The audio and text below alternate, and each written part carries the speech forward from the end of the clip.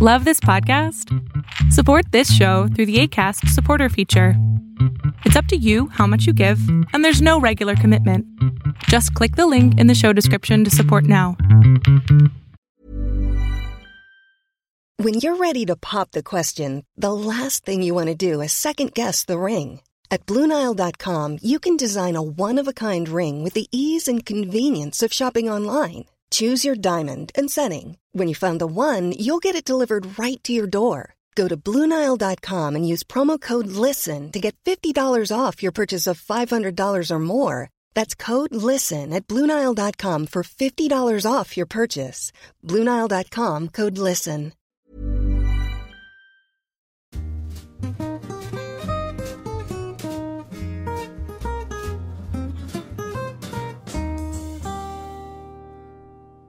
Friends, welcome to the Tennis and Bagels podcast. It's me and Owen again.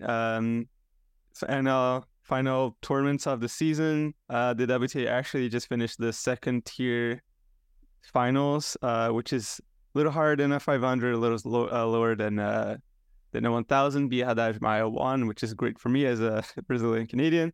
But then the WTA finals are starting, and the ATP is still running on a Paris Masters, which we will avoid for today, but we'll get back to it at the end of the tournament. So don't worry about it. We still got it covered in this podcast. But today, we are going to start off with the WTA Finals, which is everybody knows it, the final tournament of the season. It should just be a big party. It should just be like in the sense that should be like a big end of the season celebratory huge tournament with great crowds and great venue, and because of recent issues that the WTA has had in the past couple of years, it hasn't really been that way. Even though the field is amazing, it's probably some of the best top 8 that we've had. I don't even know, in years maybe. I feel like every single one of these women is a huge threat to this title. They're going to go for it, and it's going to be great tennis. But as per what I've looked online just before coming over here to this podcast, the central court on the WTA Finals is only about 4,000 seats, which is ludicrous. It's a very small venue. But we'll get into this. But before, how are you doing, Owen? Yeah, I'm doing well. And it's a shame that the organization of this tournament has been terrible this year. They only figured out where it was going to be very recently, and then they only got the stadium fully built even more recently than that. And it's not, I'm not one of the people who's complaining about they're never going to get it built in time because they did. I think it's more just the fact that they left it so late kind of shows that they didn't prioritize it as much as they should have. And, like you said, it's a great field. This should be a big tournament. The quality of play is going to be very good, I think. And I don't know if everyone has a chance to win it, but I think probably 4, 5, 6 players do. I think the top 6 is incredibly strong right now. So yeah, I'm excited to see how it unfolds, and hopefully the tournament itself is a lot better than the lead up to it. Yeah, and as we speak, we already had 2 matches happened. I don't know when the next one starts at the time zone. I haven't really gotten used to it yet because I was still thinking much of the Asia and now Europe in the ATP. So getting back to Cancun, I'm just kind of having to readjust to the scheduling. But Rybakina lost to Pegula, and I think it was a 6-4, 6-1. I want to say, but I don't really recall. 7-5 something. 7-5, 6-2, which is still pretty comprehensive scoreline for Pegula. And Sabalenka just handed a double bagel to alternate Maria Sakkari. Sakkari, who's had a highs and lows season, didn't really do great in the slams, but then won her first WTA 1000 title and second title of the season in Guadalajara not too long ago. So in Mexico still, so I won't say that she should have an advantage about it, but she at least kind of coming back to a place where she probably has good memories, at least in terms of Mexico as a whole. We know Mexico is a big country, but but I guess, as you said, especially after those 2 matches, it kind of gives you a better sense of maybe who's going to be the favorite and it doesn't look like Sakkari is, and maybe not even Rybakina at this point. Yeah, it's interesting. I think there are a few takeaways from these two matches. I mean, the first one is that Sabalenka is, absolute destroyer. Yeah. That's an amazing scoreline to put on someone else at the year-end finals. And Sakkari, I know she was the alternate, but still that scoreline is incredible. So I think you have to make Sabalenka the favorite. I think she won it last year, and I think when she's at her best, she's got the highest level in the fields, and that scoreline just speaks to what she can do. And then I think the other match, I think for me the headline is more kind of Rybakina losing in this way rather than Pegula winning. It's a very good win for Pegula, but I think Rybakina, she's a fantastic player, and I think she might be one of the best front runners on tour. I think that when she gets ahead, she's almost impossible to stop. But I think there have been a few results this year that suggest that she's maybe not the best fighter. She went down to Ons Jabeur at Wimbledon, 6-1 in the third. Here, close first set, lopsided second set. And I do think she's a better player than Pegula. So I think that scoreline is not great. So that might be something I'll keep an eye on in the future. But I think Pegula is another one who can win this tournament. She has her struggles in majors, but this is formatted differently. The pressure might not be quite the same, so I'll have my eye on her too. Yeah.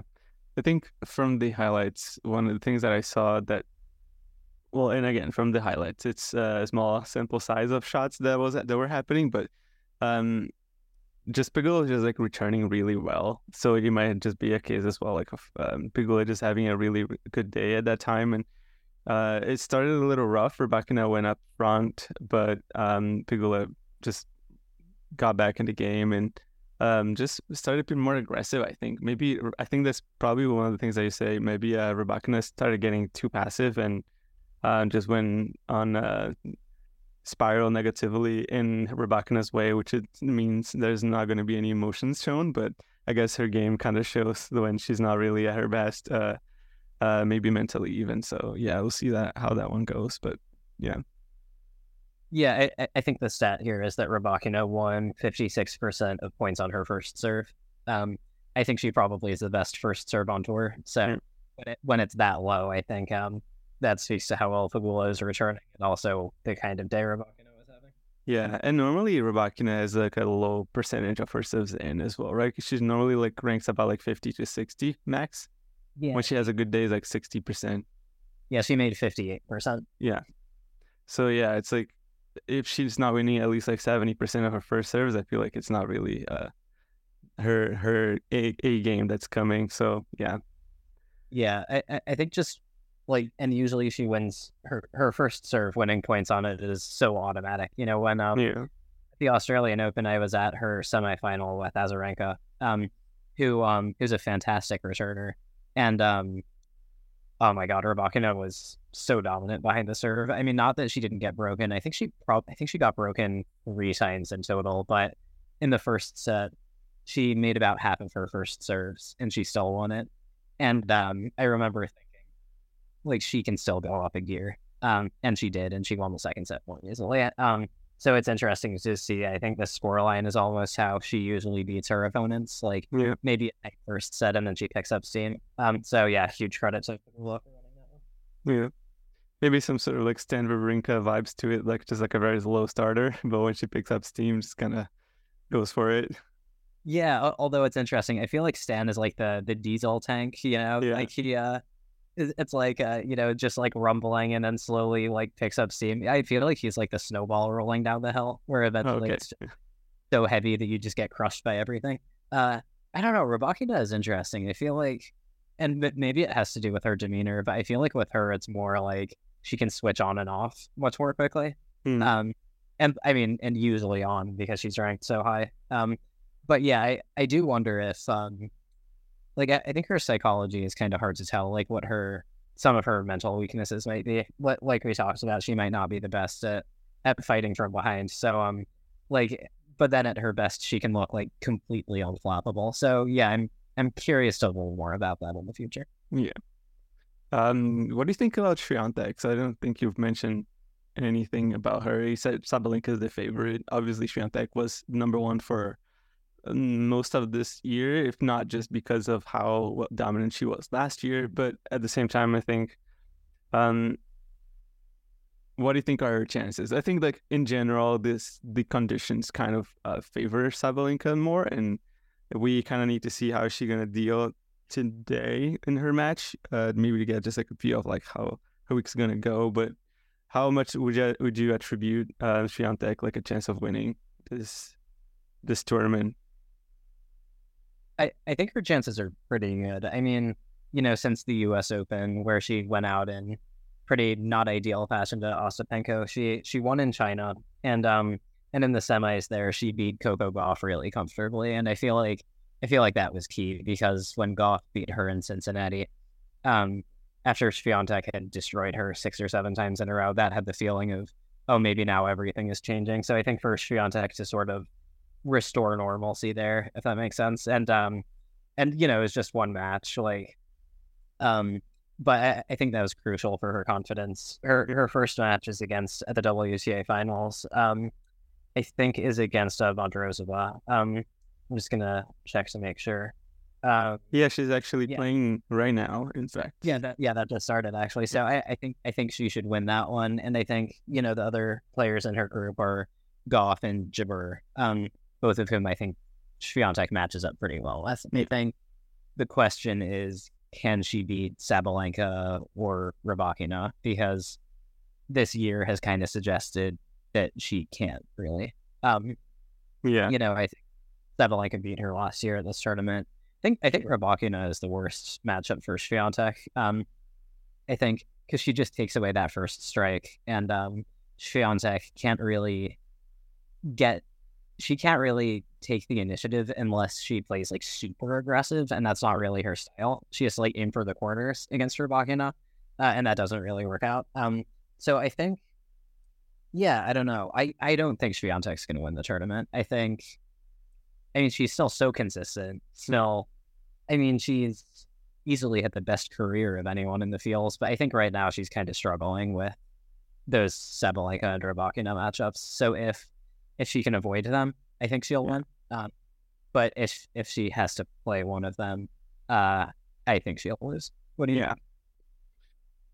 Yeah, I tend to agree. I think especially Rybakina. I think there is a bigger chance that, like, for example, Sabalenka will fall on her serve and get a string of double faults and could allow her in. Maybe she's a little bit more rushed. I think Sabalenka's ceiling is slightly higher than Rybakina's, but it's not always that you play your ceiling right. So, but yeah, I feel like Rybakina is just you would take her. I think she even is probably more comfortable even playing Swiatek than Sabalenka is in general. I think she kind of just like trusts herself more, and this happens, and she tends to play better when she plays Swiatek. Yeah, I was actually just thinking that, like, Rybakina has become like so comfortable in that matchup, and it almost reminds me of like Djokovic Nadal in that 2015-16 period on a hard court, where it's like Djokovic was just like so unfazed by anything Nadal did, and Nadal had to like play out of his mind to make the slightest impact, and that's much more dramatic than Rybakina Swiatek. But I think it's kind of similar in that Swiatek, like Nadal, is like a great player, but it's just like her normal game just doesn't have the effects that it's supposed to in that matchup, and the other player knows it, and therefore they can play without any pressure. So I'm going to be really interested to see if Swiatek can turn that around going forward. But I think I agree with you that Sabalenka, she's a better shot against Sabalenka, and I think those opening matches yesterday kind of foreshadow that Sabalenka is going to be the more likely opponent if they both get to the knockouts, because Rybakina is now far from a guarantee to get out of that group. So yeah, I think the good thing about, like, in terms of this format, just going a little bit on the tangent here, is that unlike the Elite Trophy, which has more players, so like there's like less room for grouping and whatnot, but you play 3 matches, so like when you hit in a group of 3 people, like, you lose your first match, you're basically guaranteed to like not make it. So in that case, even for Rybakina, she still has a pretty solid chance of making it. So if she wins both of her next 2 matches, which is still not guaranteed easy, but it's still, she could still get like another win and, make it count from like games and whatnot, because there's 2 players that make it past the next round. So if Sabalenka gets 3-0 and Rybakina still is at 1-2, there's still like a good chance. You don't really have to worry much about like the number 1 player as much as you have to worry about the number 2. So it's something that she can probably rely on, and she probably will try to win anyways. But yeah, and I would say that I think it's quite possible, as you were saying, like that Swiatek gets out as the number 1 in her group. So the chance that she probably would play Sabalenka is most likely in the final. So yeah, and I think what you said about Rybakina, like tournaments in this format have also taught us that you can lose in the group stage and then come back to win the whole thing. Yeah, maybe even beating the person you lost to along the way. exactly. That's a Federer in 2015. Lost to him in straight sets in the group stage and then came back to beat him in straight sets in the final. So that's a possibility too. What do you think of Coco Gauff's chances? Do you think, can she win this tournament? I think it's tough to say. I mean, like you always attribute like a level of danger to a Grand Slam champion, and who knows? Maybe she matches up well against other players like Rybakina, maybe even Sabalenka, and at her best. 6-2 in the third. Yeah. Yeah. So yeah, if she comes up like playing as well as that, like I don't see why not. It's just a matter of like where is Coco Gauff now in her career? Like, what is this? Did she hit a high at the U.S. Open, and like how does she feel? Like, is this something that she's really up a gear in her game, or there was like a really dream 2 weeks, and there's gonna be like some drawbacks, and then she's gonna have to pick it up again next year? Like, it's just like a matter of like how does she feel in her career and how well she believes that she's playing, I guess, like, and how she's really playing. So, I guess I will be able to tell a bit more like within like 2 matches in this group stage. Maybe the first one when she plays Swiatek, I think is going to be pretty key to tell us. But yeah, but it's so different. Like so the players are so different. The matchups are so different now at the WTA that like it gets hard to tell, because every different combination makes you like wonder like what's going to be the end result, because so there are so many more variables, I would say. Yeah, I was just thinking it's such a diverse field of styles. Like, I mean, you have the power players, you have heavy topspin with Iga, you have the great defender in Gauff, you have Jabeur with a variety. Like, I was just thinking, as much as I, don't really like Swiatek's chances against Sabalenka, I love Gauff's chances against Sabalenka, because she literally just last month that her defense is absolutely more than a match for Sabalenka's offense. Yeah.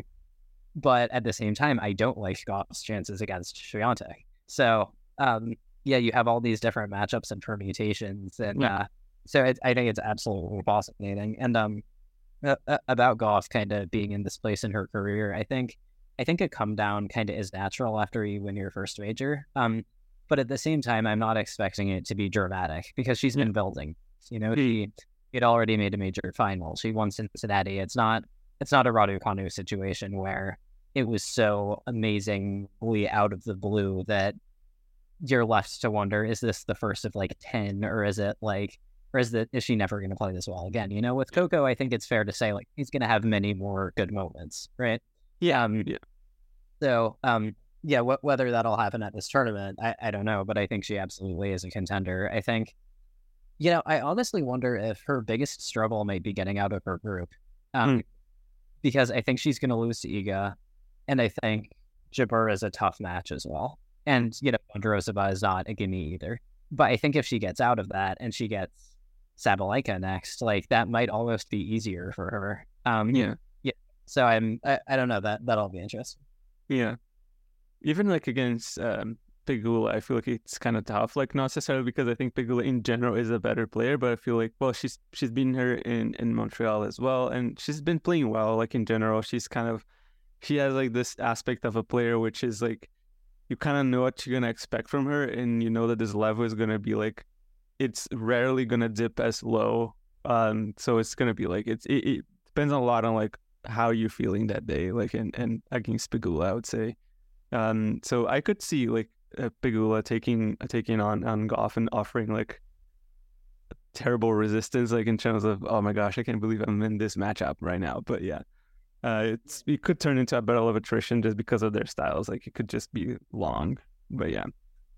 Yeah, and I think having played doubles together, they know each other very well, so they're going to know how to get each other in trouble. And, one of the only people we haven't talked about so far is Vondrousova, and she's already up a break on Swiatek. So it really does seem like everyone has a chance. I mean, except maybe Sakari. I don't know if Sakari is going to win after that. And, Rybakina's chances, I think, of taking a hit after that first match. But I legitimately think like at least half of the field, I wouldn't be surprised. Like I think Sabalenka, Swiatek, Goff, Rybakina, Jabeur, I would not be surprised if any of them won.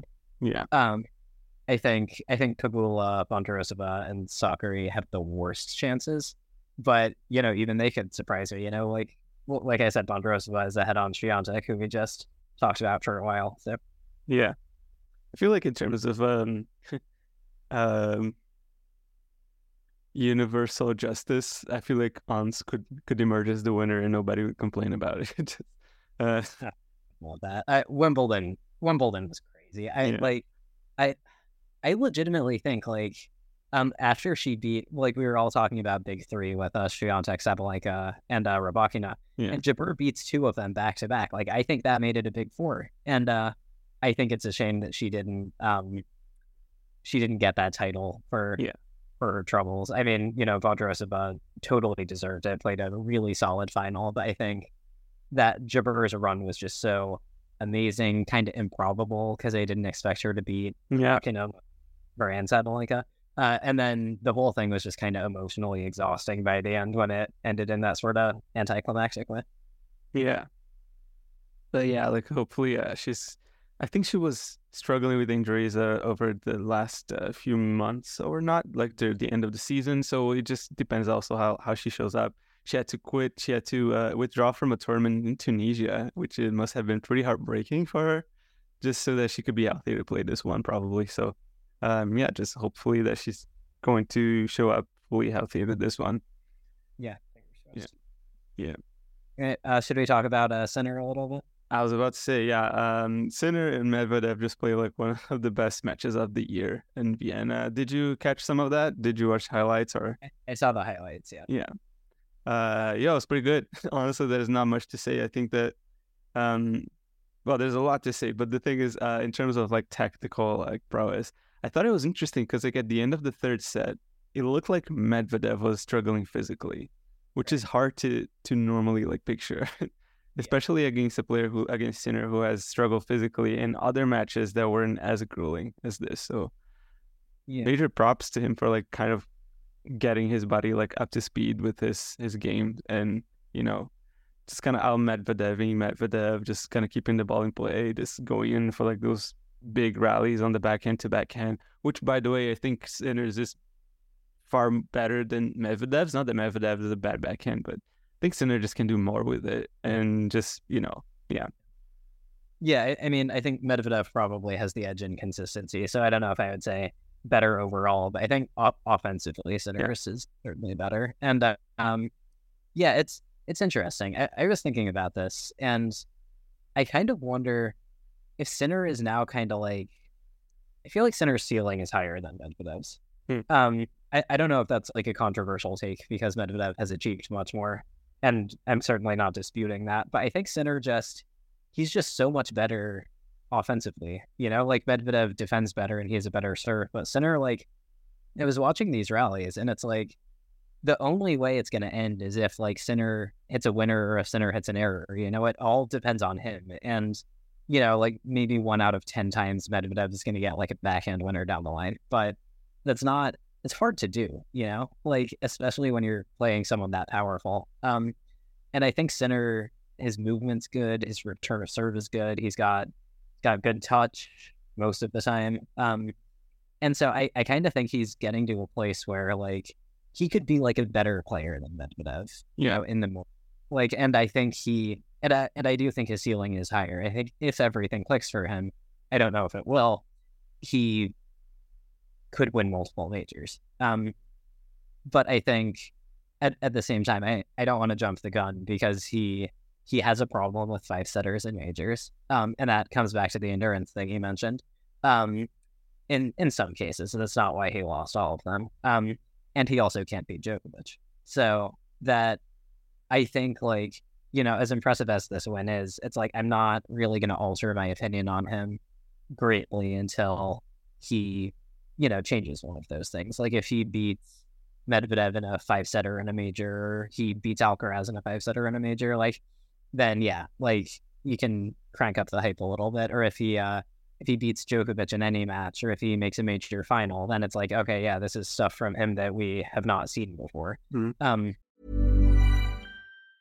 Want flexibility? Take yoga. Want flexibility with your health insurance? Check out United Healthcare Insurance Plans. Underwritten by Golden Rule Insurance Company, they offer flexible, budget-friendly medical, dental, and vision coverage that may be right for you. More at uh1.com. Mom deserves the best, and there's no better place to shop for Mother's Day than Whole Foods Market. They're your destination for unbeatable savings, from premium gifts to show-stopping flowers and irresistible desserts. Start by saving 33% with Prime on all body care and candles. Then get a 15-stem bunch of tulips for just $9.99 each with Prime. Round out Mom's menu with festive rosé, irresistible berry chantilly cake, and more special treats. Come celebrate Mother's Day at Whole Foods Market. So for now, I'm kind of trying to stay like centered. But yeah, what are your thoughts on him? Do you think, does this change your opinion on Sinner in any way?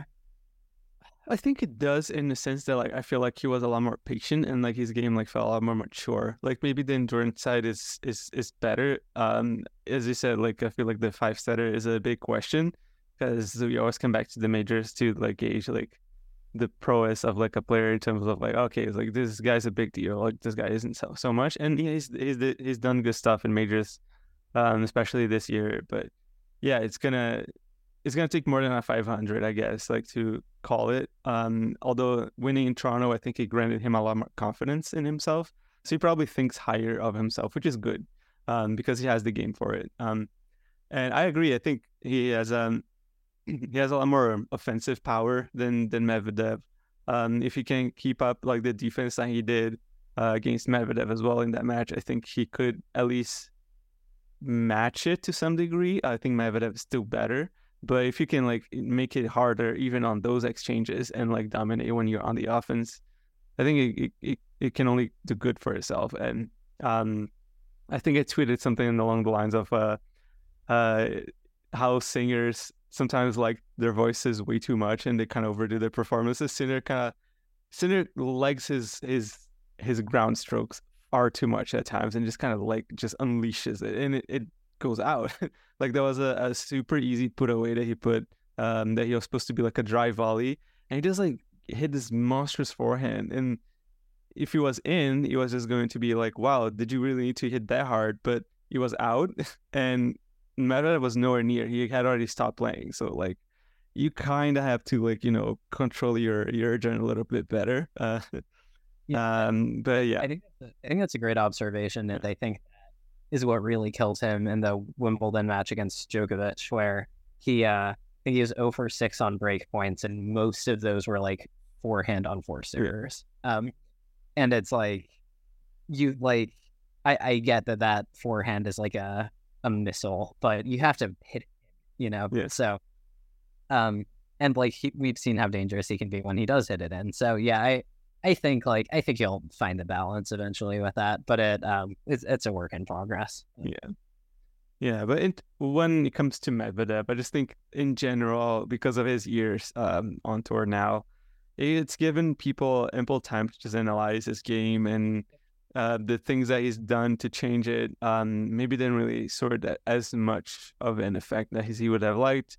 I think Matt Willis posted on his Twitter that it's probably a problem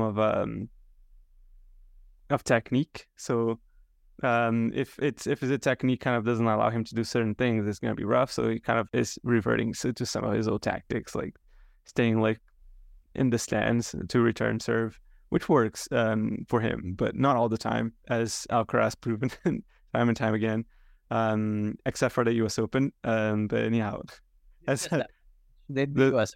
semis.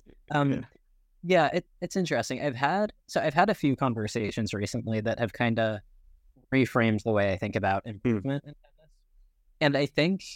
And I think this might be obvious to everyone listening, but I didn't think of it this way. I think it's less about adding new shots and more about maximizing what you already have, because I think you are what you are from a certain point, I don't know, maybe late teens, early 20s, like Medvedev gets on tour, he's lanky, he defends well, really consistent, weird looking forehand, touch all over the place, big serve, right? And that's kind of who he is now, right? So it's just about make that big serve as big as possible, make that consistent backhand as consistent as possible, make that, maximize that wonky forehand. But the point I'm trying to make is that his forehand is never going to be a great forehand in the same way that Tsitsipas's backhand return is never going to be a great backhand return. Like that, it's just impossible. It's about minimizing the weaknesses. It's not about turning them into strengths, because that just doesn't happen except to like GOAT level players. Like Djokovic was atrocious at net. He's now great at net. But that isn't going to happen with these guys. And I don't know, it makes me think like Medvedev, I think when you're better than Medvedev, he's not all of a sudden going to become better than you. Like I think if you can, like maybe he beats you a few times at the beginning, but I think once you start beating him and you find a way to do it consistently, I don't know if he is adaptable enough to change that. And I don't know if his game is adaptable enough to change that. And I think we've seen that with Djokovic where, I know Medvedev beat him this year, but, Djokovic was not really in match playing shape. And I think Djokovic now has a pretty solid grip on that rivalry with the serve and volley. And we've seen Medvedev he can't get through that. He can't. He lost in straight sets at the U.S. Open. And so now I wonder if Sinner lost a bunch in a row, but he's now won 2 straight. So I kind of start to wonder, like, maybe he's going to have control of this rivalry now. It's probably too soon to say. He's only been, and they've been close. But, if he has made that jump where he's now at or above that level, like, I don't necessarily know what Medvedev would do to beat him, right? Like, he's... Like in these long rallies, what would you have Medvedev do? Like he's not going to overpower him on the forehand. And like I said earlier, I think like maybe 1 out of 10 times he can get in a good backhand down the line that's going to force an error or something. But besides that, I think it's just like hoping the Sinner makes an error eventually. Yeah. Yeah, if this is his gameplay, then this is his gameplay. And I think the backhand is like where he lies, like on his biggest strength. Like I feel like he can hit like big, backhands down the line, or the interestingly backhand inside out that he sometimes like to hit, which is, I think those are good shots that you can use to, change the dynamic of a point. But I think one of the biggest things that I feel like Medvedev can improve is just like going to the net and ending points. Like he doesn't need to be great at the net, but like his technique is just he's just scared of doing it. I feel like at some point like he was okay. Like I'm just like, I gotta do it, I'll do it. But like now he's just like, I'm just so much better here. I'll just go back.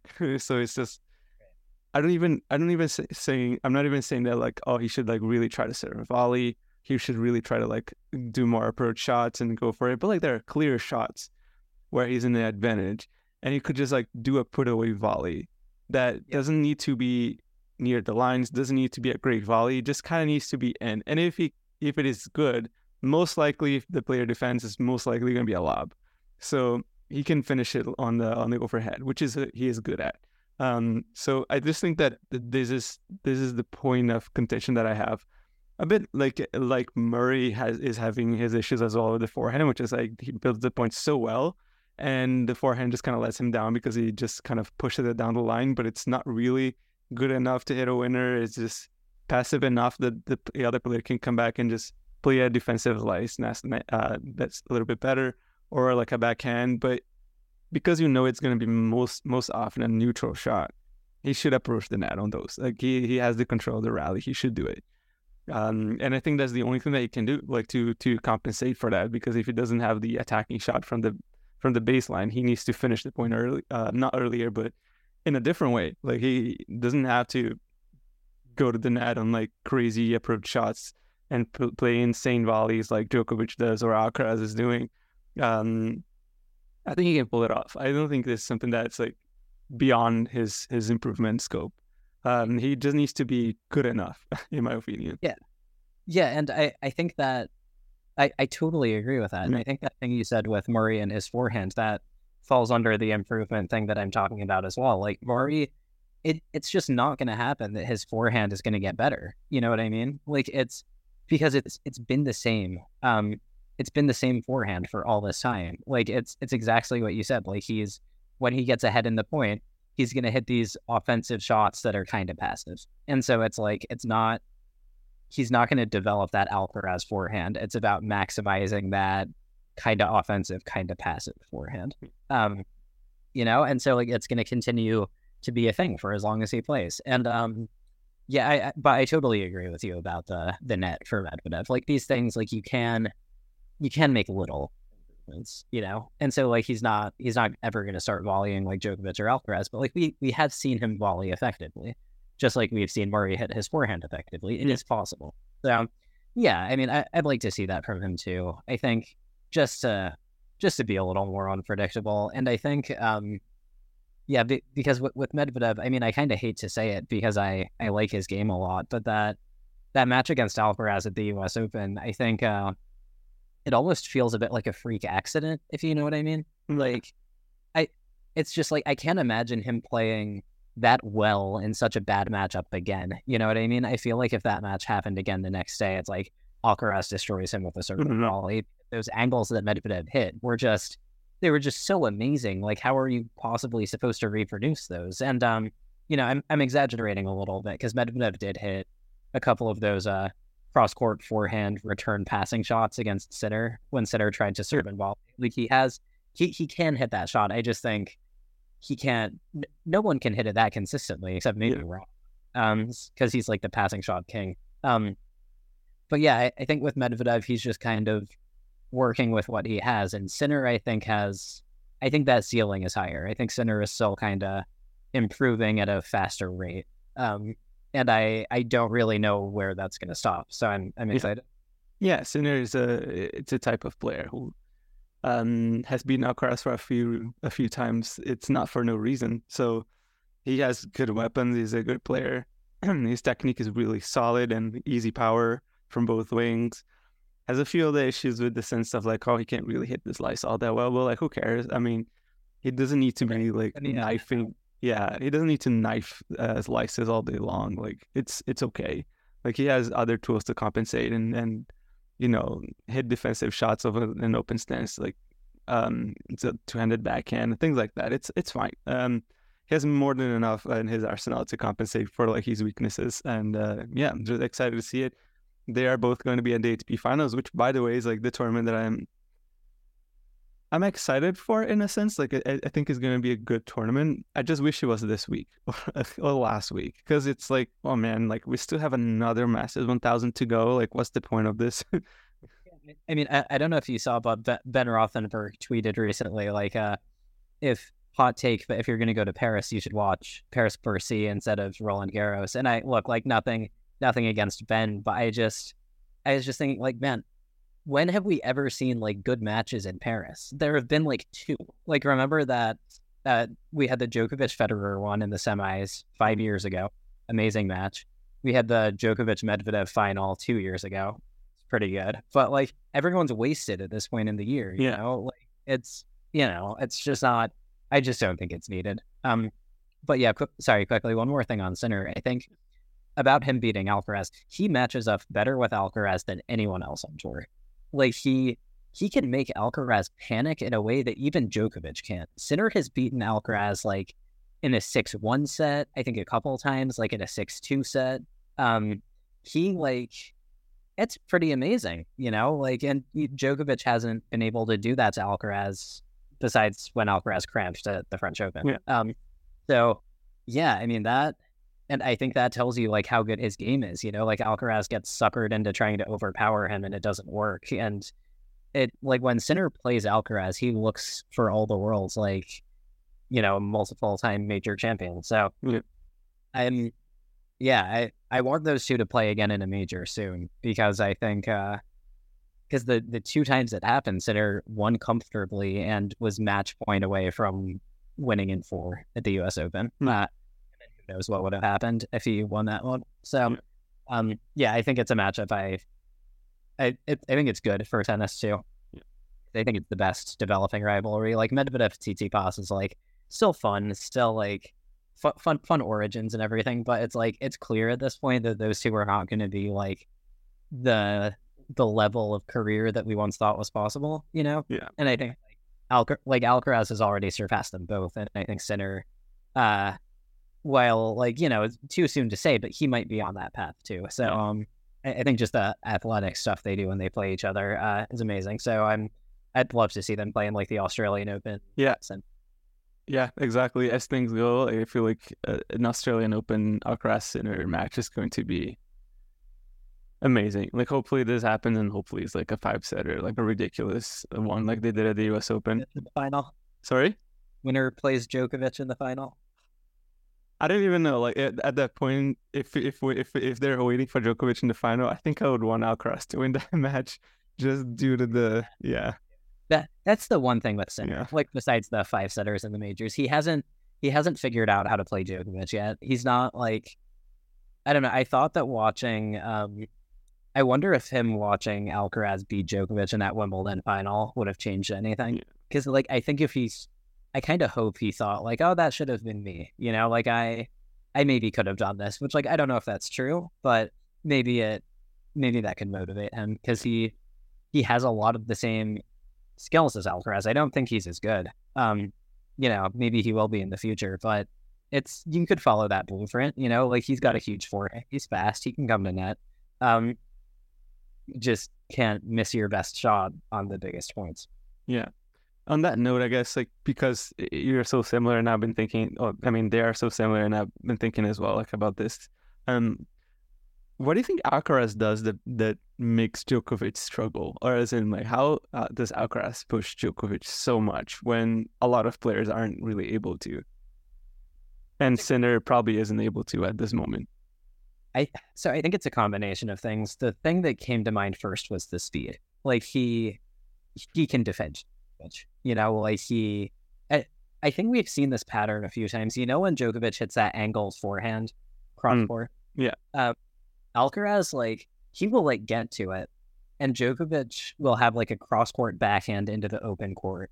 And I've seen 2 or 3 times between Wimbledon and their Cincinnati match, Djokovic either hits that backhand in but can't get it past Alcaraz, or he misses it. That happened in Cincinnati. Like, he had a cross court backhand into the open court, and he just missed. And so it's like, so the speed gives him trouble. Alcaraz can actually rally with him. And then I think it's that, then the return of serve, he destroyed Djokovic's serve at Wimbledon. And then I think the combination of that forehand and the drop shot, because you can't cover both. And I think it's like, and it's interesting because Sinner has a lot of those same things, but like he's not quite as fast. I think the forehand probably misses a little bit more.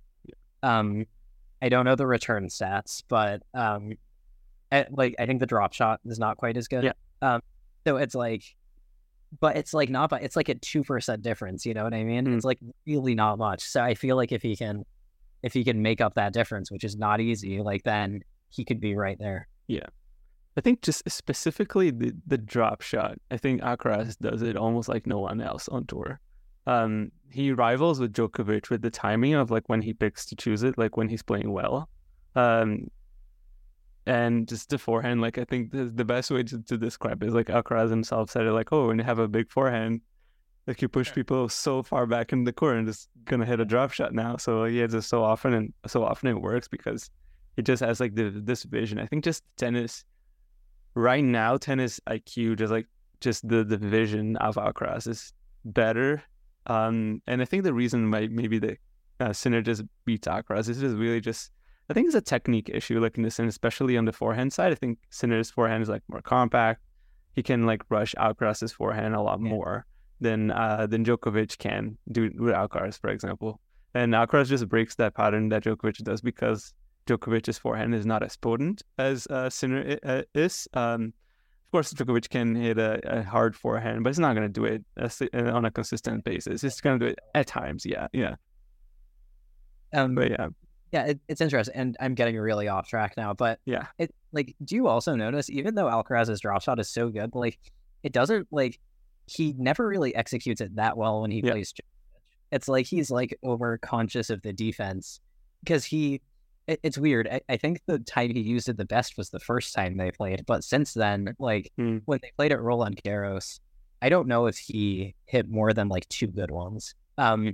Wimbledon, it started working a bit better towards the end, but most of that match was kind of the same. And then Cincinnati, I missed most of that match, so I don't really remember it being a huge thing. But it's funny. It's like against everyone else, it's natural, and against Djokovic, he kind of forces it. Yeah, I think Djokovic also has the quality of like just being like just glued to the baseline. He doesn't really backtrack that much. He's not like, if he's defending that far back, it's probably because he's already so much in the defensive position that like you're almost guaranteed to win the point. Like, but even still, sometimes he wins it. But anyhow, yeah. So there you go. This is a Sinner's new challenge is beating Djokovic. And maybe Medvedev in a Grand Slam. So yeah. And the other champion, the unlikely champion in Felix Auger-Aliassime. I'm not even afraid of saying that because, like, seriously, like, who expected Felix to win a title this year of all the years? I expected Felix to win a title all the years that he didn't, but not. And then like he comes in this year and he's playing some of the worst tennis he's played in his life. Wait. Yeah. Don't you work for Tennis Canada? Are you even allowed to be saying these things? Well, I am allowed to be saying this because I'm not there anymore. But yeah, sorry, Felix. You're still a great guy. I still love your fighting spirit. But everybody knows that it was not your season. So, yeah, but honestly, great that he was playing that well, like in Basel. I think the turning point really was playing Shevchenko, and he beat him in match point down, almost cramping on his like right leg, could barely push for his forehands, and he just stayed there. Like I feel like when he was entering that match, I was thinking to myself, well, Shevchenko is playing in the best week that he's played in his career so far. He's got a good game. He's very speedy. Like his shots are decent. Like it's not exactly the same power as Felix has, but like he can find good angles, a lot of spins. Backhand is really solid. And Felix was riding on some confidence, but not great. And he had the experience on this side. Those are the only really things that he had like ahead of him. And he was match point down. I was thinking, well, this is it. I don't think he can pull it off. And then he just stayed solid. Just didn't really choke on that one. He was great. And I was like, man, this is good. What happened all the year? Like, where were you? But yeah, just pulled it off. And I think the craziest stat, like in the final, I think he won like over 90% of his first serves. That first serve is massive, man. Yeah. Like, it's so good. And I think he kind of has that Sinner thing where it's like, the talent is there. Yeah. You know, like his ceiling is incredibly high. I think a lot of the bad matches he plays are not because of his game. I think it's because of kind of the way he's choosing to play and maybe some mental issues. Because like I've seen him play when it clicks, and it's like not only does he serve huge, like he covers the courts really, really well. He's hard to hit the ball past. You know, go watch his Australian Open match with Medvedev or Roland Garros match with Nadal last year, if you want to know what I'm talking about. He was amazing. He's super athletic. And then you watch him at his worst, and it truly looks like a different guy. So I'm really glad to see him playing well. Yeah, exactly. So yeah, just a big shout out to Felix. Kind of really well deserved title. Like he had to work hard for it. And yeah, I guess this is it. Like, let's see like how that translates for Paris now, because there's not much of a rest of the season for him. He plays Davis Cup next, so this is always good. I think he enjoys playing it. He's gonna be fresher because he has played less tennis, just out of the sheer fact of his losses. But he's, who knows, maybe winning this title, like maybe just having a good run in Paris, like reaching maybe the quarterfinals or something. He's also unseeded. But he plays, I think Tsitsipas is the first seeded player he could face. So it's very winnable. Exactly. You pass on hard courts. So yeah, I'm looking for it. I think he's got a good chance of like making a run out of it. But yeah, like hopefully he pulls off like another title for Canada in this weird Davis Cup format, but it's still the Davis Cup. But hopefully he goes back to what he was at some point in history. But yeah.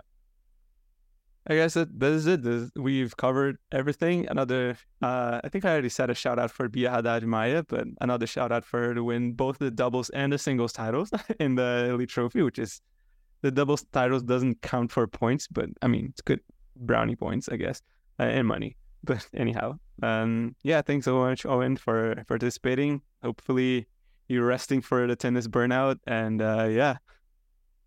Yeah, I will watch more tennis soon, hopefully. Yeah. All right. Thanks so much, everybody. You can follow us on Twitter at Tennis and Bagels. Owen is at Tennis Nation. I'm at Rollenberg Andre, I think. And Vansh is at Vansh2K. He's not here, but he will be here soon in the episodes about the WTA Finals, which is happening this week, as we mentioned in the beginning of this podcast. So thanks so much for listening. I'll see you guys later. Bye.